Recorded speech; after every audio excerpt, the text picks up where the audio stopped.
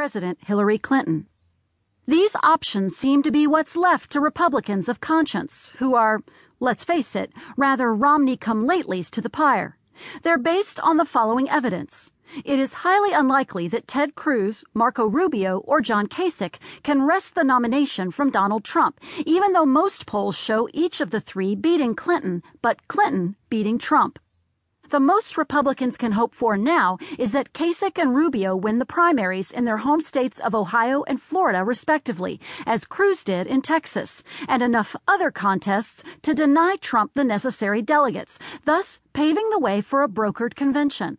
This was the recommendation of former GOP presidential